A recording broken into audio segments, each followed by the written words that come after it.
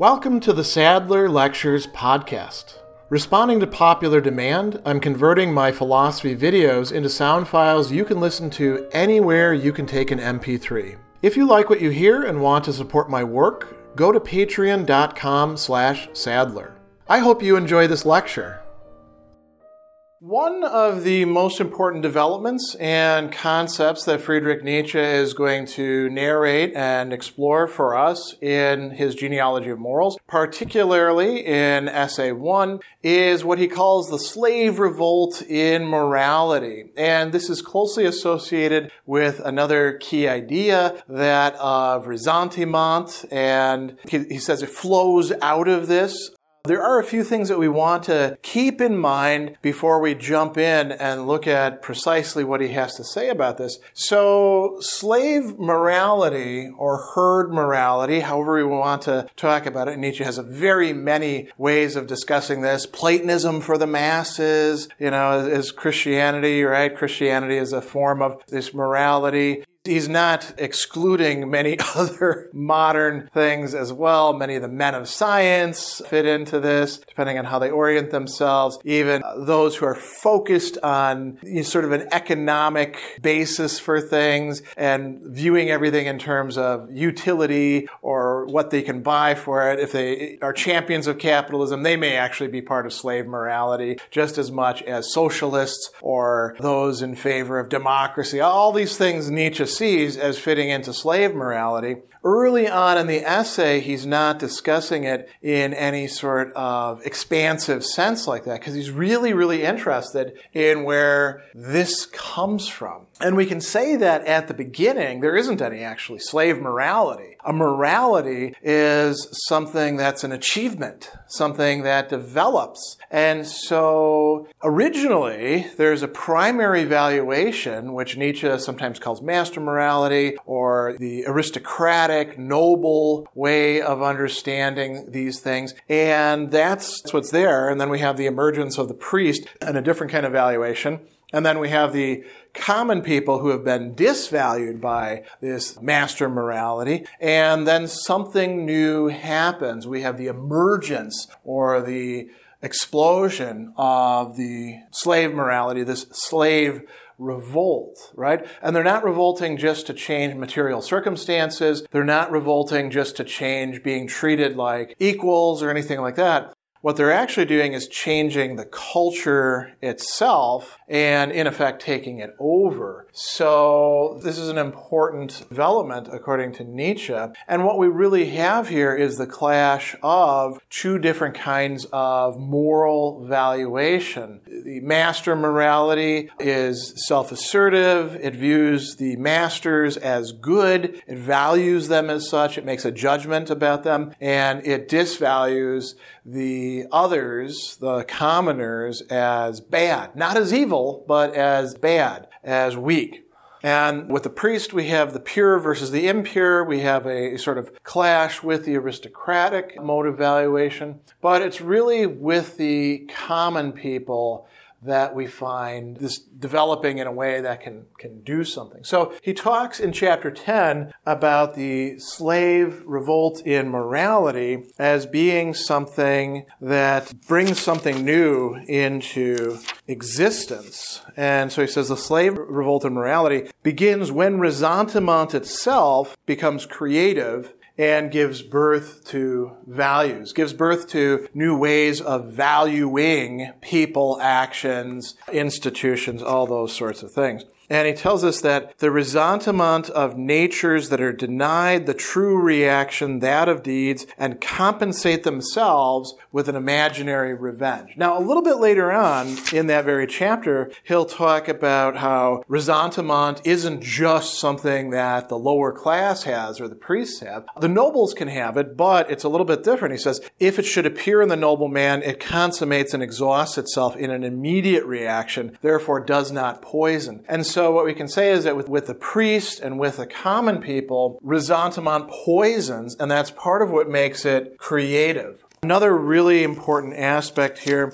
he tells us that the no is its creative deed. Its refusal, its rejection of something. And so it's bringing something new into being, a new configuration, a new mindset, by saying no, by negating something else, which makes it reactive, according to Nietzsche. So what we have here is action as reaction. So as opposed to the nobles who, just as the strong, kind of instinctively engage with each other, fighting with each other, rivaling with each other, and then also turn towards the common people, suppressing them, stealing things from them, raping, pillaging, whatever it's going to be, exploiting them. And then towards the external enemy, they show themselves as totally brutal. This is all, sort of agency. In this case, it's just simply reaction on the part of those who are filled with ressentiment. He tells us that, here's the passage, this inversion of the value positing I, this need to direct one's view outward instead of back to oneself, is of the essence of ressentiment. In order to exist, slave morality first needs a hostile external world. It needs, physiologically speaking, external stimuli in order to act at all. Its action is fundamentally reaction. So this is a very important note. What is the outward-facing focus? It's toward a hostile world. This world is sucky. It's unfair. Why did things have to be this way? And towards the strong, the people who actually do things, who exert their force within that world. So the hostile world and the strong are really, in some respect, connected with each other. And slave morality focuses on that and then says, I'm not like that. Those are bad, actually, not just bad, but evil, and I am something different. So we can talk about persons that are filled with ressentiment. Nietzsche identifies the priest earlier in chapters leading up to this as a person of ressentiment, right? The priest turns inward and does so out of impotence. They don't come out well in physical confrontations with the warriors. But this is also something of the common people, especially as the common people gain some measure of control or power over parts of their life, which could still be capriciously taken away by the nobles intervening and doing things that they don't like. But there are these people of ressentiment, and then Nietzsche characterizes them in some very important ways. He tells us that while the noble person lives in trust and openness with themselves, the person of ressentiment, and notice all the negatives here that Nietzsche has, right? So it's not just that they bring negation, they are also negations of what it is to be noble. They're not upright. They're not naive. They think through their reactions. They have to consider things, because otherwise the nobles might crush them, right? They're not honest or straightforward with themselves. They not only lie to the nobles, they lie to each other, and they lie to themselves. Sometimes not totally lying, but partial lies where there's a bit of truth and a bit of lie mixed in together. And he says his soul squints. His spirit loves hiding places, secret paths and back doors. Everything covert entices him as his world, his security, his refreshment. He understands how to keep silent, how not to forget, how to wait, how to be provisionally self-deprecating and humble. And what he's talking about there is this concealment that has to take place. And this becomes part of their culture. It becomes part of their instinctual approaches. It becomes habitude. And then he goes a little bit further and he says, a race of such men of ressentiment is bound to become eventually cleverer than any noble race, right? Klugheit is the German. This cleverness, this being able to figure things out, and that's connected with concealment, as opposed to the openness and naivete of the nobles. He says it will honor cleverness to a far greater degree as a condition of existence of the first importance. While with noblemen, cleverness can easily acquire a subtle flavor of luxury and subtlety, for here it is less essential, right? In the case of the person of ressentiment, cleverness is really needed. And so this is something really quite essential. Now, he goes on and he talks about this, what he'll later identify as a transvaluation taking place of values. And what's the contrast here? So originally, we have the strong self-defining themselves as good. And in this case, the strong are valued now by the man of Resentiment, or the race of Resentiment, or the weird mixture of the priest and the commoner. The strong become the evil. The people who do bad things and do them because they're cruel. They do them because they're underdeveloped. They do them because they have evil within their hearts. Now, then the weak, the people of Resentiment, can redefine themselves as well. They were viewed as bad by the nobles, by the noble form of morality. Now they can call themselves good. But notice that there's a really fundamental distinction here. The strong self-defined themselves as good. They defined good first, and then they defined that as against the bad. So the opposition is first, I define myself, then I define you scum over there. In the case of the weak, the common people, first they define what's evil, and then they negatively define what's good as not being evil. When Nietzsche, by the way, talks about going beyond good and evil, this is what he's rejecting. He's not rejecting good versus bad. He's rejecting good versus evil. And so there's this entire transformation or transvaluation, we can call it, that is taking place. There's a very important set of passages in chapter 14 where he talks about the secret of how ideals are made on earth. Let's take a look at it, he says, and what do we find? So he says, I see nothing, but I hear all the more. There's a soft, weary, malignant muttering and whispering coming from all corners and nooks. It seems to me one is lying.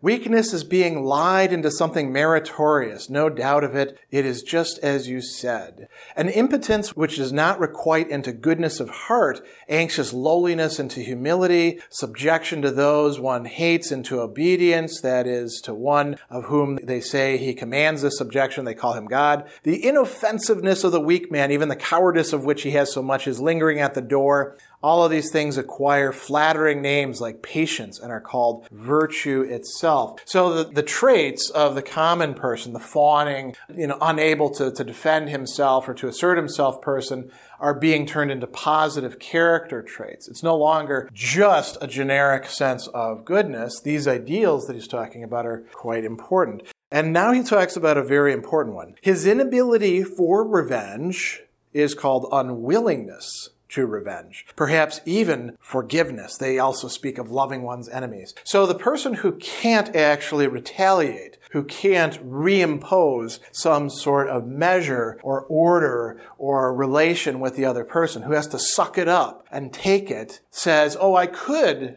go after the other person. I choose not to because I'm the better person. I'm a good person by doing that. So unwillingness is what impotence looks like. He goes on and he says, they're miserable, all these mutterers and nook counterfeiters, though they crouch warmly together, but they tell me their misery is a sign of being chosen by God. One beats the dogs one likes best. Perhaps this misery is also a preparation, a testing, a schooling. Perhaps it's more something that will one day be made good and recompensed with interest, with huge payments of gold. No, of happiness. They call this bliss. So misery gets transformed into being chosen, gets transformed into its opposite of misery, happiness, beatitude, right? Again, there's a lying going on here according to Nietzsche. Then there's another important thing. He says, now they give me to understand they're not merely better than the mighty, the lords of the earth, whose spittle they have to lick. They are not merely better, but also better off, or at least will be better off someday. But then there's something else. And Nietzsche says, no, wait a minute. You've said nothing of the masterpiece of these black magicians who make whiteness, milk, and innocence of every blackness. Haven't you noticed their perfection of refinement? Their boldest, most artistic stroke? What is it? What do they do with revengefulness and hatred? What have they done with these things? They don't talk about revenge and hatred anymore. They talk instead about justice. He says, we good men, we are the just. What they desire they call not retaliation, but the triumph of justice. What they hate is not their enemy. No, they hate injustice. They hate godlessness. What they believe in and hope for is not the hope of revenge, the intoxication of sweet revenge, but the victory of God, the just God over the godless. What there is left for them to love on earth is not their brothers in hatred, but their brothers in love.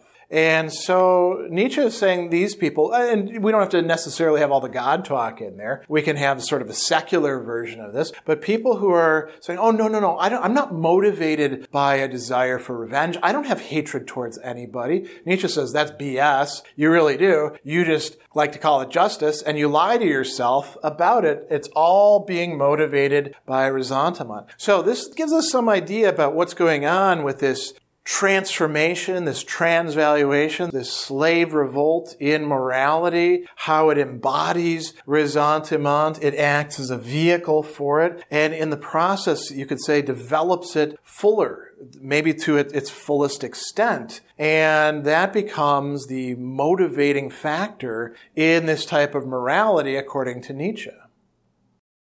Special thanks to all of my Patreon supporters for making this podcast possible. You can find me on Twitter at Philosopher70, on YouTube at the Gregory B. Sadler channel, and on Facebook on the Gregory B. Sadler page. Once again, to support my work, go to patreon.com/Sadler. Above all, keep studying these great philosophical works.